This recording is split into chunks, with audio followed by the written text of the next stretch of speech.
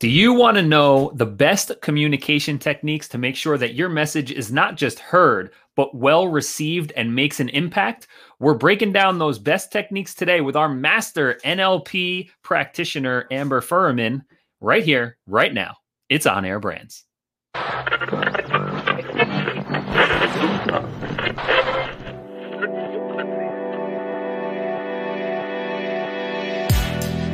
now tuned in to the On Air Brands podcast.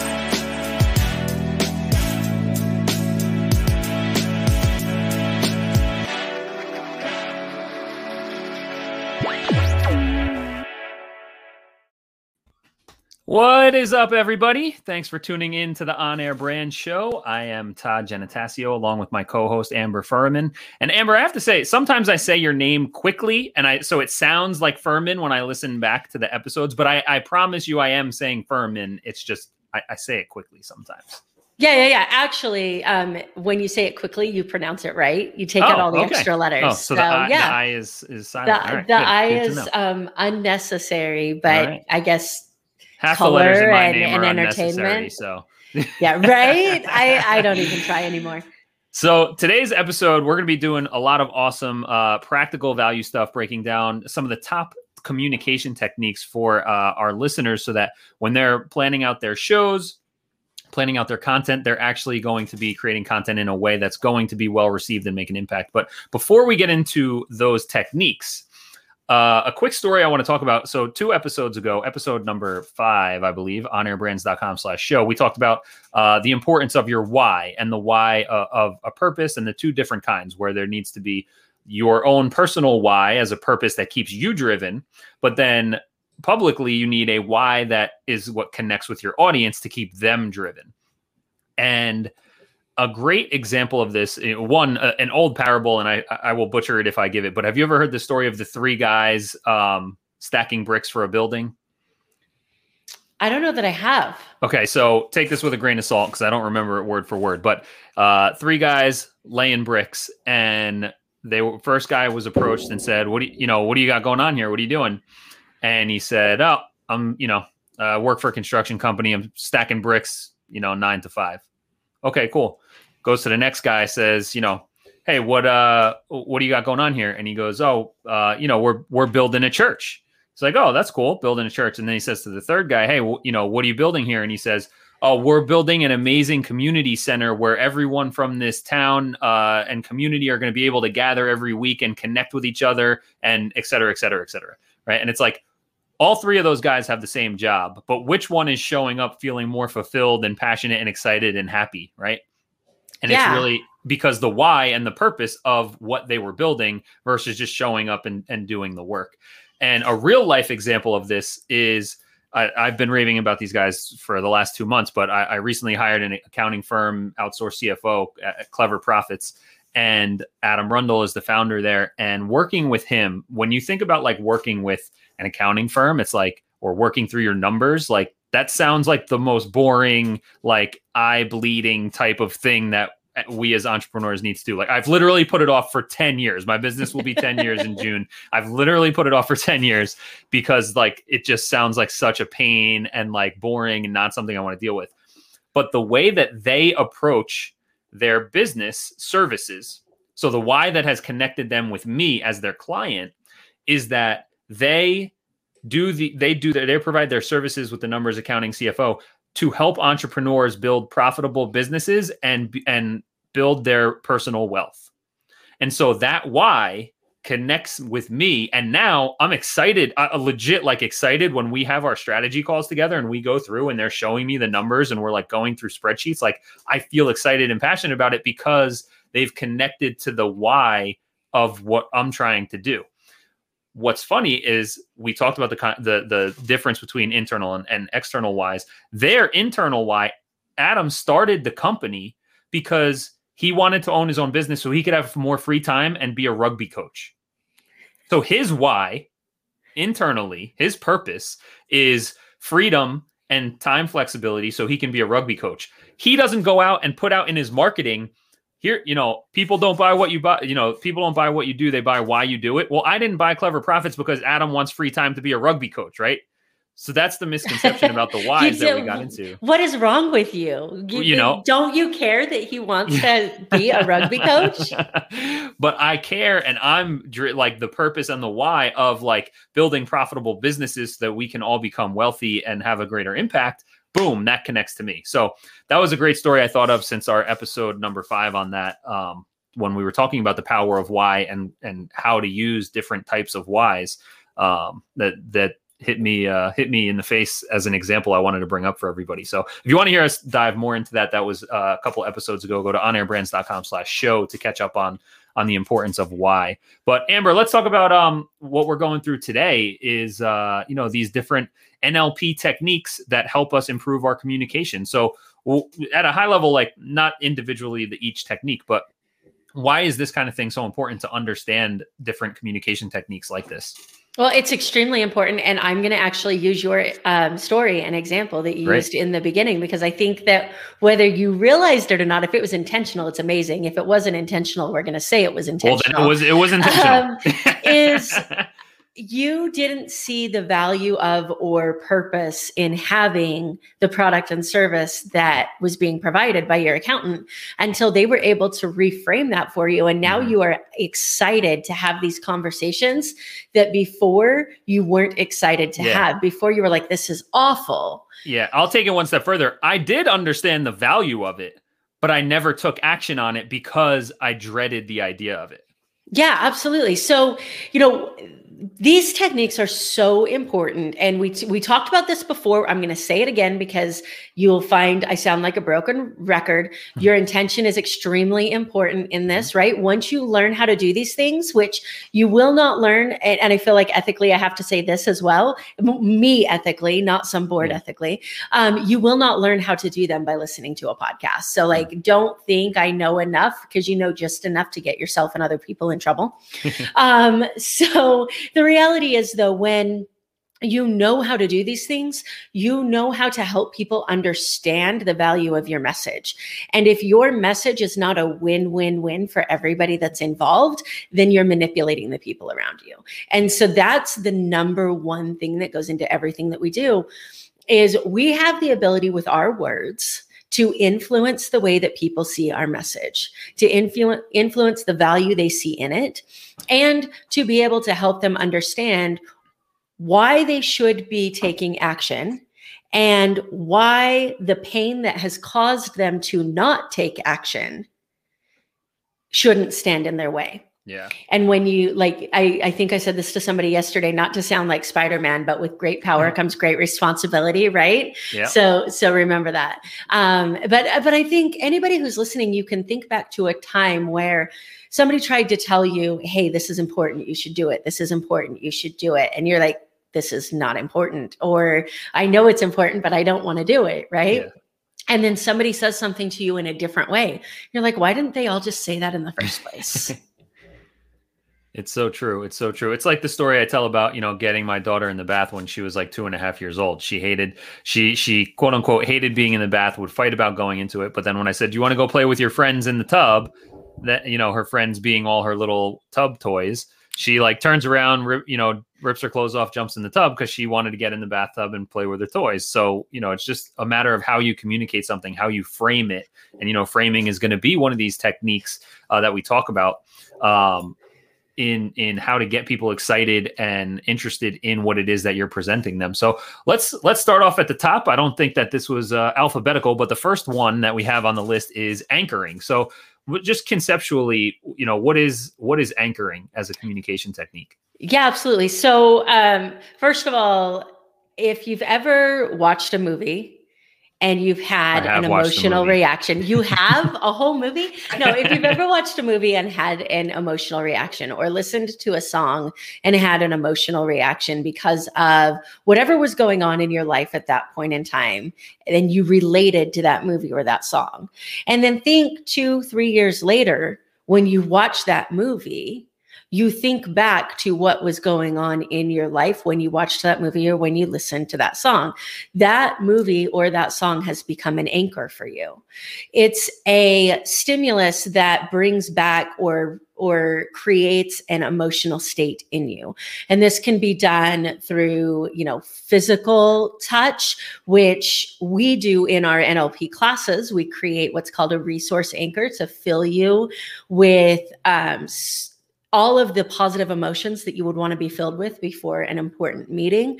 So you kind of create that lifetime easy button through intentional anchoring physically. It can also be done verbally. And if anybody has ever been to a personal development conference and you have watched people make certain hand movements while saying certain words, they're not just talking with their hands, right? I used to think that those people were just talking with their hands. And so I would go take speaking classes, right? And they would say, don't talk with your hands, make sure that you're staying still. And I'm like, but what are all of these people doing? Well, those who know what they're doing well are setting anchors for the message that they want you to receive with the movements that they're doing on stage. Interesting. Have you ever seen the show The League? I have not. It sounds interesting. I don't think it's on anymore, but it was just a comedy on FX 10 years ago about a group of guys that were in a fantasy football league together and all their hijinks, right? But one of the episodes was one of the guys had a clicky pen, right?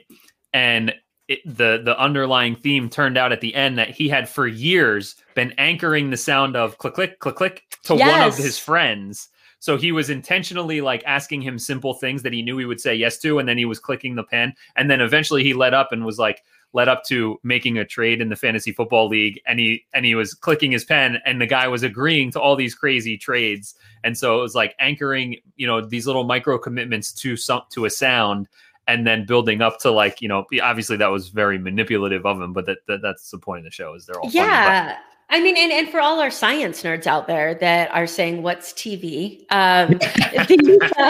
Think back to what we all learned about the way that Pavlov trained his dogs, right? Yeah. If you have a dog out there, you are anchoring certain stimulus in your dogs.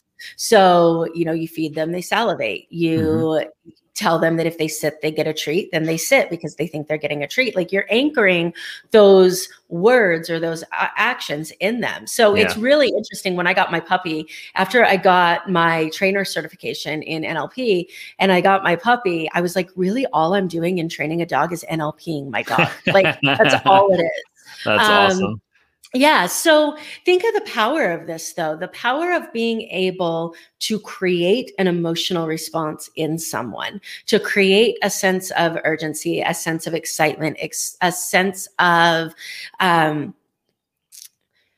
desire to act on your product because of a way that it will benefit them. Yeah. And being able to do that, or maybe you don't want them to act on a product. Maybe you want them to act on themselves, right? You have a podcast that is about doing something that is going to be better for them in the long run. And you want to be able to help them understand the power of these actions. Yeah. Imagine being able to tie those actions to an emotional response that they want to feel. That's what anchoring is. And we can do this in our solo episodes. We can do this with guests. We can do this to create the best possible podcast interview out there, because that's all podcasting is, right? Is words that we want to create an emotional response that moves a person through action. And a great tip, and I got this from Jordan Belfort, and of course I haven't taken action on it yet, but he talks about it a lot, anchoring your own personal state to be successful. And he talks about it when it comes to going into sales meetings or sales calls. But think about if you do this before your podcast episodes. I used to do this more intentionally, sit down and do a 3 to 5 minute breathing and meditation intention setting before the shows that I want to have. This is going to be a great episode. The guest and I are going to create great value that our audience is going to love, right? And then get into it. But what Jordan talks about is that scent is the most direct connection to your brain. And so when you are in a situation where you just won something big, or you're really just high vibe and feeling great and you're feeling successful, smell something. I forget, he had some kind of product, right? It was just a scent, a nasal spray scent thing. But then you anchor that feeling successful with that scent, And then every time you go into before you create a podcast, before you go into a sales meeting, before you do a presentation, whatever, like if you smell that scent, it gets you back into that state of high vibe, abundance, successful, happiness, feeling good. And then you have that positive energy going into the situation, and you've anchored that emotion to the scent so that you can trigger it more, quickly and intentionally. I think that's super cool. Yeah, absolutely. And songs are the same way. When I do my trainings, we have a different anchor song for each training. And that anchor song means like when this song plays, by the time it's done, you need to be sitting, you need to be ready to learn, you need to be in this mindset of soaking in information. And you get so inspired by this song that there are times even now that I hear a song and I start looking around to see where I'm supposed to be sitting, right? Because that's the first thing you think. Oh, I heard this song.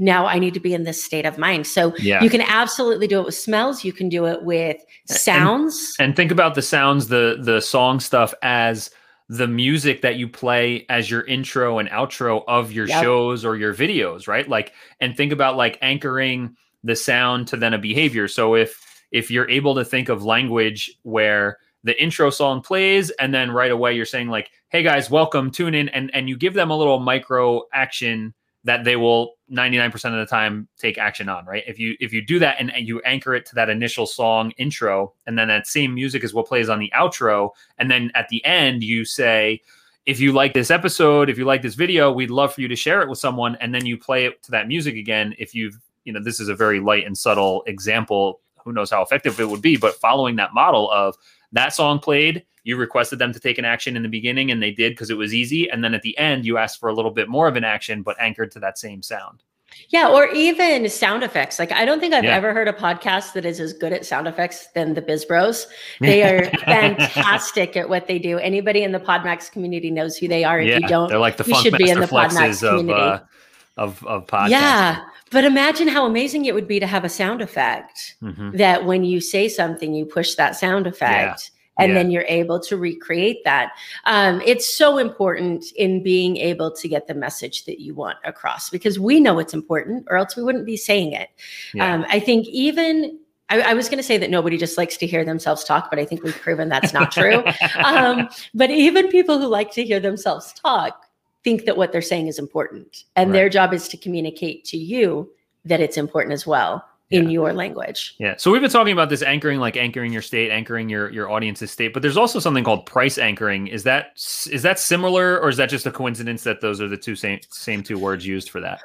It's similar and different at the same time. I'm almost thinking that price anchoring almost feels like a pre-frame to me. You are anchoring an emotional response to a high price.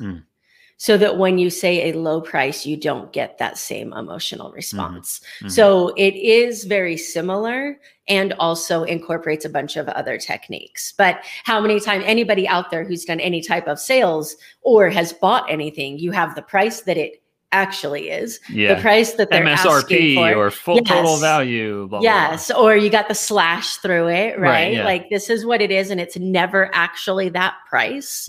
But they're anchoring that price as, this is what it's worth. This is the value of it. Now let me tell you where it is. And it in no way sounds as stomach dropping because you just found out you're not paying this. Right. And it kind of sets the expectation. And I've heard people also even if the numbers are completely unrelated, where if you were to start a meeting and say oh man, did you see that Alex Rodriguez just bought the Timberwolves for $2.3 billion? Oh man, it's crazy. These sports guys make so much money, blah, blah, blah. And then you get into, talking about their insurance plan for next year. And then you sell them their insurance plan. But just the fact that you talked about $2.3 billion in the beginning, that anchored their pricing to be high, as opposed to, coming in and saying oh, I just got the cheapest coffee on the corner and it was awesome. Have you guys ever had that place? They got great deals. Well, now you've just unintentionally, subconsciously anchored the entire meeting around being cheap and low price. Yeah, absolutely. And don't ask me the science behind this because I don't know. But for some reason, the numbers 3, 5, and 7 sell better. There's something about those numbers that have been anchored into basically all of humanity. And so it the more 3, 5s, and 7s you can put in your pricing structure, the more likely it is somebody is going to move through your process, which is odd to me. Yeah, yeah. So I'm gonna, in our list we have sleight of mouth next, but we are talking a little bit about framing and pre-framing. So let's go into pre-framing and then we'll do sleight of mouth. So what is pre-framing? Yeah, pre-framing is basically setting a context. So I have this conversation with my friends all the time. I don't know if you guys can relate, where they are having a conversation and they think that you are having the same conversation as them and you have no idea what they're talking about. And I'll normally let my friends go about 20 to 30 seconds into this conversation of me having no idea what's going on before I just stop them and say, hey, context. Like, yeah, I need context, because we jump around so much, right? You have Yeah. these conversations and you're talking about one thing and then you're talking about another thing, and you assume that the person you're talking to has moved on with you. yeah, And that's not always a safe assumption. So pre-framing to be able to provide context to a situation, framing something so you can control the dynamic of the conversation, framing parameters of where you want a conversation to go, almost boundaries. Think of how amazing it would be if you were in a leadership position, which every single person who runs a podcast is in a leadership position. If you could control the dynamics of a conversation, if you could help prevent your guests from going off topic, if you could make sure that you stayed within the boundaries of what your podcast is about and what's valuable to your audience. And you can do that by pre-framing, because then you get your guest or your audience to focus on what you're talking about. Yeah, yeah, yeah. Very true. It's like, you know, in the Big Lebowski, when Donnie comes into the middle of a conversation and John Goodman's character just starts yelling. He's like, it's like you're a child who wanders into the middle of a movie and starts asking about the whole movie, right? It's like, yes, don't treat your people like that. Make sure they understand like what it is that you're talking about and set the context so that they have an understanding. I also heard a super interesting study where, again, like unrelated things, this is how like our subconscious mind works, where like we think things are unrelated, but they're all interconnected, whether we realize it or not. Where they did this study of people with hot and cold coffee, and the person doing the study would stood on the corner, had someone stand on the corner with a hot cup of coffee and need to get something out of their purse. So they'd go up to someone and say, can you just hold my coffee real quick? I need to get. The person would hold a hot cup of coffee. Person gets something out of the purse. Oh, thanks so much. See you later. That person leaves. 2 minutes later, a different person walks up and asks the random person who just held the hot coffee, says, hey, can you help me get directions to something or other, or whatever the question was. They did the same thing where it was iced coffee. And the people who held the hot coffee were much kinder and helped more than the people who held the iced coffee because it was cold. And it's like, you're setting people up to be warm versus cold. It's wild. Like, why does that happen? Yeah. But it's so true. And like these different type of pre-frames. And we can all see this in like movies and stuff. Like Will Ferrell, regardless of if he's trying to be serious or not, like at this point, he has pre-framed everyone to laugh when he does something. So like if he does something that looks like it's supposed to be a serious role, you still laugh at it because it's just him. Like Anchorman, he's not really being funny. He's just acting like an Anchorman from the 60s or 70s or whatever, but it's hilarious because it's Will Ferrell. Like, and that's how when he was like on his run, that's actually how they would pitch the movies. It would just be Will Ferrell as a news anchor, Will Ferrell as a race car driver. Like that was it. Like that's how they pitched the movies. And then they would like script it out. But another study that I heard on this was substitute teachers. So they had a classroom of 25 kids, and all the kids had a note on their desk that said, today you're going to have a substitute teacher. He's this type of, he's really nice. Other students have raved about him. He's going to be teaching chapters 12 and 13. And then at the end of class, you're going to be asked to rate him. And then half the class had that note that said other students have raved about him and think he's super nice. The other half of the class got a note that said he's been considered very unfriendly and mean in the past, so we want to rate and review him. Same class, same substitute teacher. Guess how the reviews split up afterwards?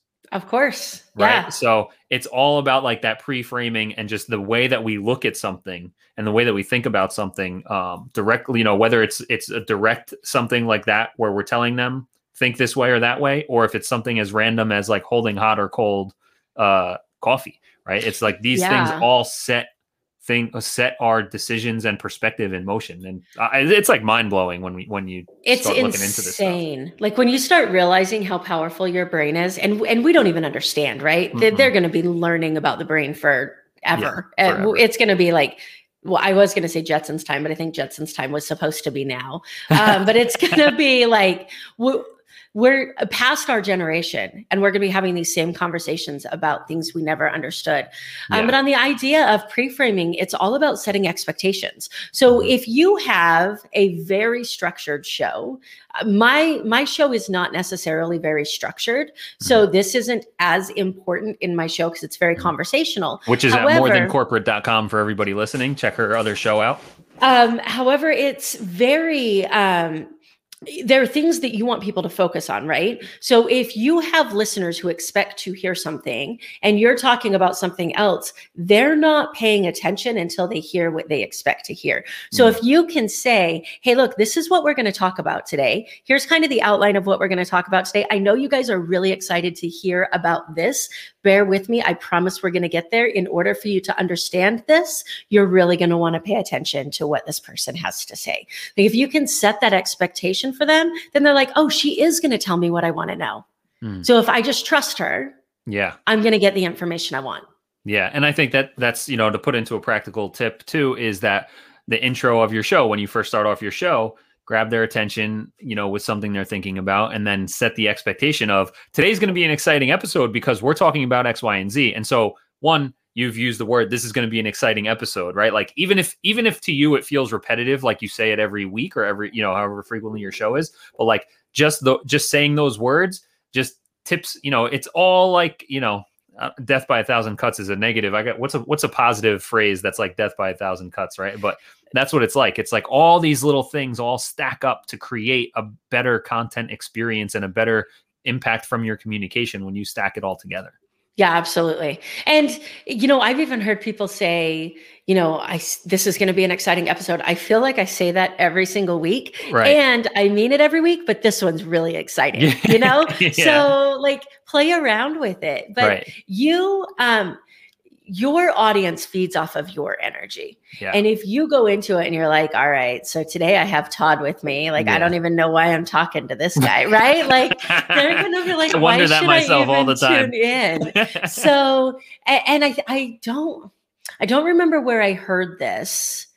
I wish I did because it was really good. But somebody was talking about getting your energy across over Zoom and just energetically, you lose a percentage of your connection when it goes out into the internet waves. So just like acting, where when you're on stage, you have to oversell things in order for the audience to get what you actually intended. It's the same in your podcast. Sometimes like when we do this show, sometimes I feel completely ridiculous because of my energy level. And then I realize that like, in order for my actual energy level to get across, this has to be the case or else it's going to get lost in translation. Yeah, totally. And that's the importance of state management and having those little tips like, doing a 2-minute breathing exercise that puts you in a place or having, the scent that can anchor you back to that state of mind of feeling excited and abundant. Now I feel like my energy is too low because you start paying attention to something. But so that's like the cool pre-framing stuff. So your favorite topic or technique here is the sleight of mouth. So what is sleight of mouth? I know sleight of hand is a little bit of magic trickery. What is sleight of mouth? The same thing with your words. It's your magic and trickery with your words. I love sleight of mouth. And it is that thing. Have you ever been in a situation where you hear somebody say something and you think, oh my God, they're going to get slapped. Like they're going to get hit. And instead the person steps back and is like, you know what? You're right. Thank you. Yeah. You have to have an incredible amount of rapport with somebody in order to pull off sleight of mouth. Otherwise, you're just an asshole. So you have to have that trust factor that what I'm saying to you is completely out of love. And many times when I use sleight of mouth, I pre-frame it. Yeah. I'm saying this as lovingly as possible. Mm-hmm. You know that I love you. Like, where does it fall into like, it has the opposite effect, like where people are like, no offense, but, and then that's always followed by something that's offensive. Please don't say. So first of all, let me tell you something about the word but. The word but negates everything that came before it. So if you say, I'm really excited to be here, but you're not excited to be there, you just told them you don't want to be there, right? So if you're like, no offense, but, and you're like, and the other one that just irks me is with all due respect. Like, how much respect do you think I'm due? Yeah. That clearly not very much if you're starting it with all due respect, right? That's a way for people to feel like they're being respectful, feel like they are saying something like, just tell me what you want to say. You're not going to offend me. If you are, that's my problem, not yours. Right. So sleight of mouth, I'll give one of my favorite examples. My immigration clients, when they tell me this is just filling out forms, I think I can do it myself. My response is, good for you. There's a lot of my clients in Mexico who thought the same thing. Like it's that awareness of what is the worst case scenario that could possibly happen. Yeah. And how do you make them realize that that is a reality? And then how do you get them to thank you for it? Mm-hmm. And it's really fun when you figure it out. Like in my circle, I have so many people who, number one, are NLP trained, and number two, are receptive to the techniques, that it's almost just our daily conversation at this point. I have a friend of mine who has a ton of former dogs that all had behavioral issues. And they used to be dogs. What are they now? Well, they are dogs. But I was talking to him, and he was getting another dog and talking about how he didn't need any help training them because he had all of these dogs that he had trained in the past. And my response was, good thing you can't take those 9 dogs outside. Like, if you do things the way that you've always done them, things are going to end up the same, right? So sleight of mouth is that way. I think I told Todd before we came on that in our circle, we call it the slap and tickle, right? It's going to hurt, but I promise it's because I love you. Incredible amount of rapport is required, or you might miss the tickle and get slapped.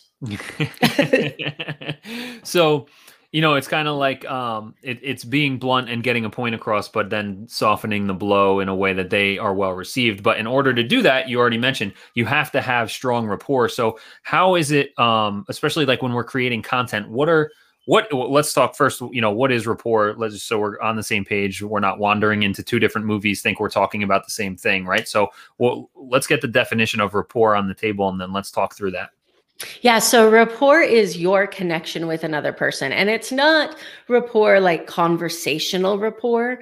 It's rapport like an unconscious connection. Like, I know that everybody has had an experience where you just meet someone and immediately you guys just feel like you're on the same page. Yeah. You know nothing about them, but there's something that draws you to them. You can create that kind of a connection because our unconscious mind looks for things that it relates to. And it's not words. It can be words, but it's not always words. Mm-hmm. It's your tone of voice. How fast are you talking? If somebody is blinking, are you blinking with them? If somebody has a certain posture, you have that same posture. Things that allows the other person's unconscious mind to see you as somebody who is like them. And it doesn't even have to be the exact same, right? If you see that the person that you're talking to, if you can hear a certain cadence in their voice, and so you start tapping your pen in the same cadence as their voice, you're creating that sameness even though it's different. If you see somebody tapping their pen and you start tapping your foot to the same pattern as they're tapping their pen, you're creating that unconscious bond. And does this work? So this is also what you're describing here is also called mirroring, right? Is where you're mirroring the patterns and behavior of someone across the table. Does it also work in the opposite way? Whereas we are putting out, our brand, our message, our tonality, our stories, and then that attracts people who are naturally on that same wavelength. And then we have rapport based on what it is that we're talking about. Like in today's episode, I've made references to The Big Lebowski. And so it's like that. Is that a way where people listening, if they're a fan of The Big Lebowski, that immediately creates more of a connection and rapport with the people listening to the show? It does. And this is why it is so incredibly important to be authentic and transparent about what you want to accomplish. If you have ever seen somebody who continues to attract, let's use the dating world, they continue to attract like the worst possible matches ever. And they just can't figure out why. And you from the outside can see it so clearly because they're acting the same way as the person they say they don't want to date because they haven't owned their own behavior yet, right? So if you do this podcast and deep down inside, you have an intention of wanting to get off of a particular message and you hide that intention because you are afraid of what people are going to think about you, or you're afraid of whether people are going to be receptive to it, or you fear rejection, or whatever that is that causes you to try to ease your way into your message. By easing your way into your message, you're attracting all the people that you don't want to be attracted to. And then when you finally do say, okay, I feel comfortable enough to get my real message across, then all the people that you attracted with the message that wasn't yours are like, who the hell is this person and why am I listening to her? Yeah. And then you got to start all over. Yeah. And so one of the exercises we go through with new clients before we build out their campaigns is, we identify like their buyer persona, customer avatar type stuff. And then we go through questions about like, how is your product or service related to this person, right? Like what problems you solve and that kind of thing. But then regardless of what the business is, we always ask about what movies do they watch? What TV shows do they watch? What pop culture are they interested in? Because when we're able to weave that into the messaging, when we can use memes that are from TV shows that these people are familiar with, like, although it's not related to what your product or service is, it just builds a stronger connection and rapport with people. And so when you're able to interweave and make connections, like in my content for Tresnick Media and Growth Suite, I talk about sports a lot because I'm a big sports fan. And so I know when one, the analogies are easier that way, but two, people who hear sports analogies and it connects with them, they're the type of people that are going to do, they're going to do well in my programs because they're going to understand what we're doing and they're attracted to that kind of thing. So. Well, and on that point, because you recently did this with me and you didn't even know it, like you posted something recently with the guy from Jurassic Park. Oh, yeah. Do you remember this? Yep, and you had the flare. Can you tell them about that post before I tell you the reaction it had on me? So I was on the phone with Eric from Podmax podcast. Make sure you guys are subscribed to that, podmax.co. And we were talking about testing out a new idea. And the last time we did this, it was, we sent out this email and he got a ton of replies. He couldn't keep up with all the responses. And so we're on the phone on Zoom, and I like to just take action on things. So I'm like, all right, we're going to send this out right now. Quick, easy, short, simple. I'm like, you cool with that? And he just says, you remind me, he's like, this is like Jeff Goldblum in Jurassic Park waving the flare. And then out of the woods, T-Rex comes flying. And it's like, you're about to throw the flare out. And then all these T-Rex opportunities are going to be coming running out of the woods at us. And so I posted on Facebook, I got the picture of Goldblum holding the flare in the movie, and I just told that story. And then, with a call to action on the bottom, like if you want to get if you want to learn how to send emails that get T-Rex responses, like, let me know and I'll show you how to do it. Yeah. So to show how well this stuff works and that it doesn't even have to be the same. So I'm scrolling through Facebook and I already kind of like Todd, right? We get along. We have a great friendship. And so we already have a lot of rapport. And then I see this post. Well, I have an 11-month-old German Shepherd whose nickname is Raptor. And she's nicknamed Raptor because when she sits down and stares at you, she sits in a way that she looks like Blue from Jurassic Park, and you can see her teeth. And so it was like, Todd's talking about Jurassic Park. That makes me think about my dog. I want to hire him for marketing, right? It's insane the way that it works. It's about, and this is why knowing your audience is so freaking important. And not just knowing their age, knowing what they like, what they don't like, what do they listen to, what do they watch, what's their psychographic, right? Their demographic is whatever, because age doesn't matter in anything anymore.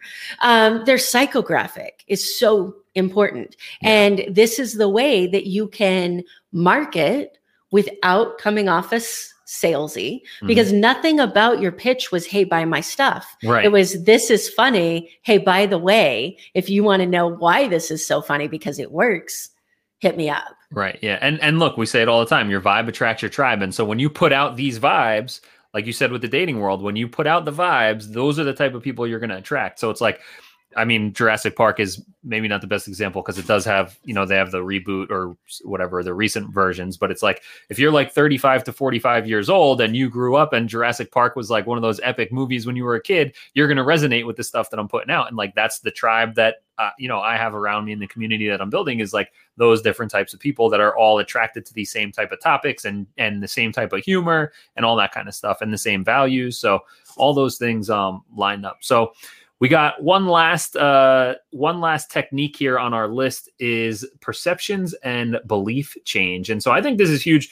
You know, I think this is super important for people to understand, because when you're creating content, you don't want to just do it for content's sake. You don't want to do it just because you want to put information out. It shouldn't just be educational, but you want to actually change the belief to have an impact on the people that you're trying to serve, right? Because you want to get them from point A to point B. You want to help them have a positive transformation. And in order to do that, like you said before, the words, you know, if you do the same thing, you're going to get the same results. You know, if nothing changes, nothing changes. And so part of your job, if you want to have an impact on your audience, is to have them change their beliefs so they change their behaviors so that they can change their life in a positive way. And so talk to us about perceptions and belief change here.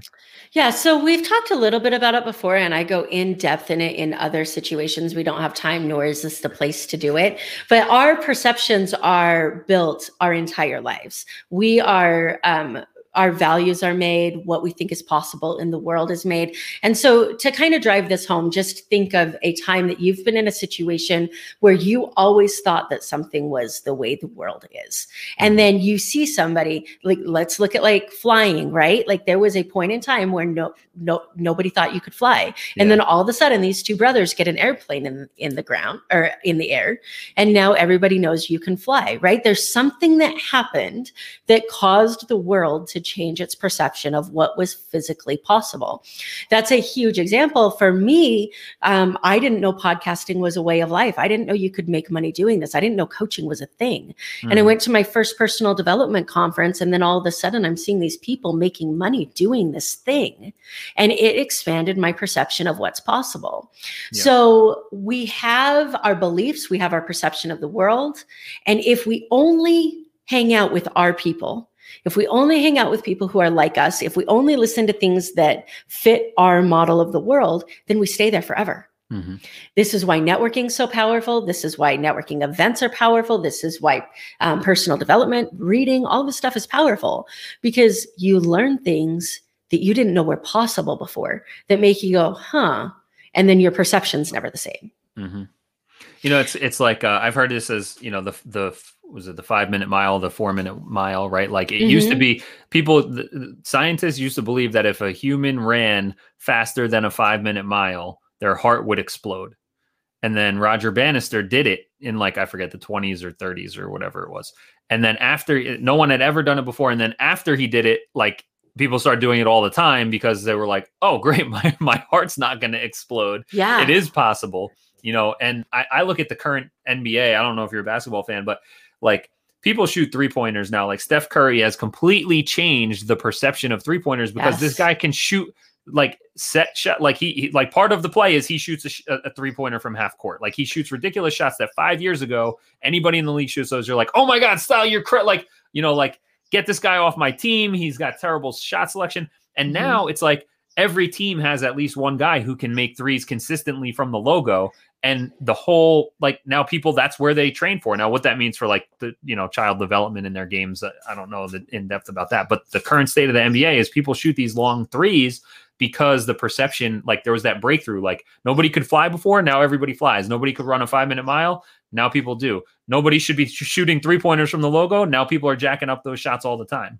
Yeah. I mean, and there's two things that are coming to my mind. The first one is, how many times, I know I've been guilty of this, have you had an idea and then you're like, oh, that's not possible. That's stupid. And then maybe a year, maybe 2 years later, somebody does the thing that you didn't do, and you could have been that person. Yeah. But you were like, I can't do that. That's stupid. What's worse, without diving too deep into, self-development, limiting beliefs, is that most of the time we don't use those words, this is a stupid idea.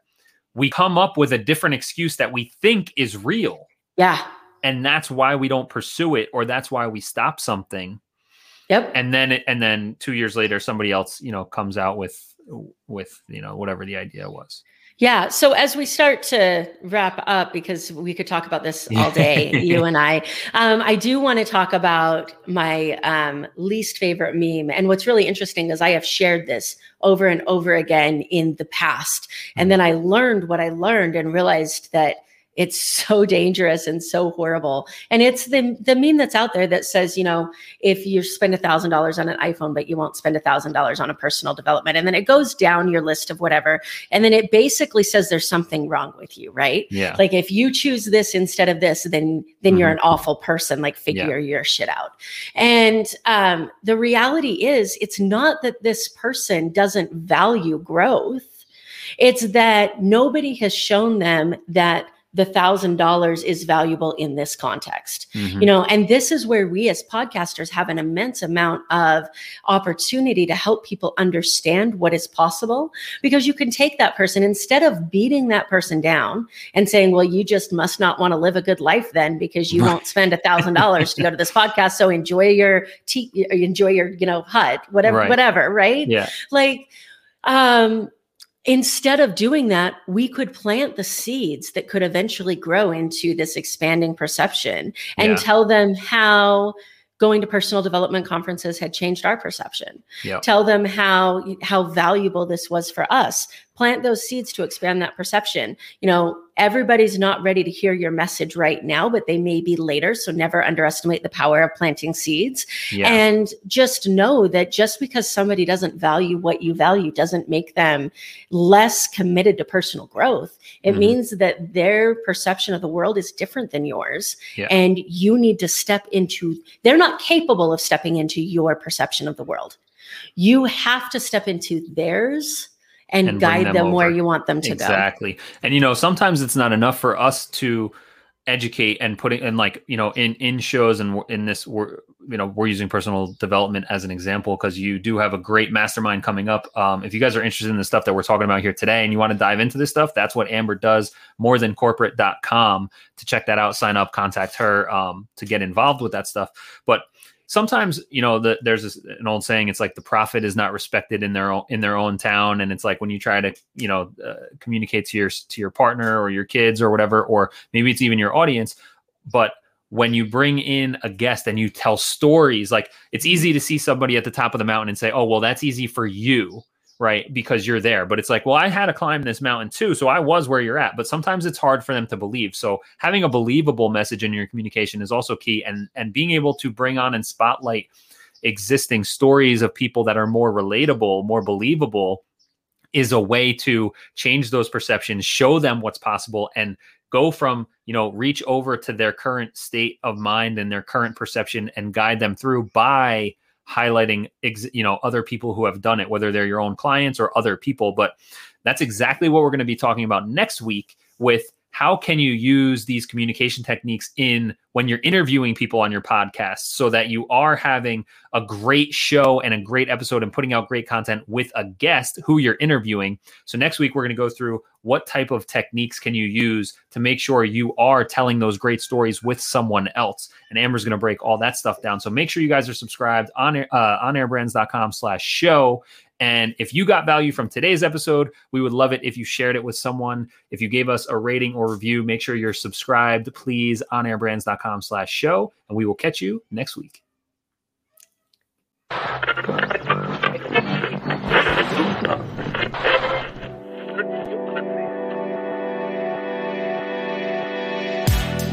You're now tuned in to the On Air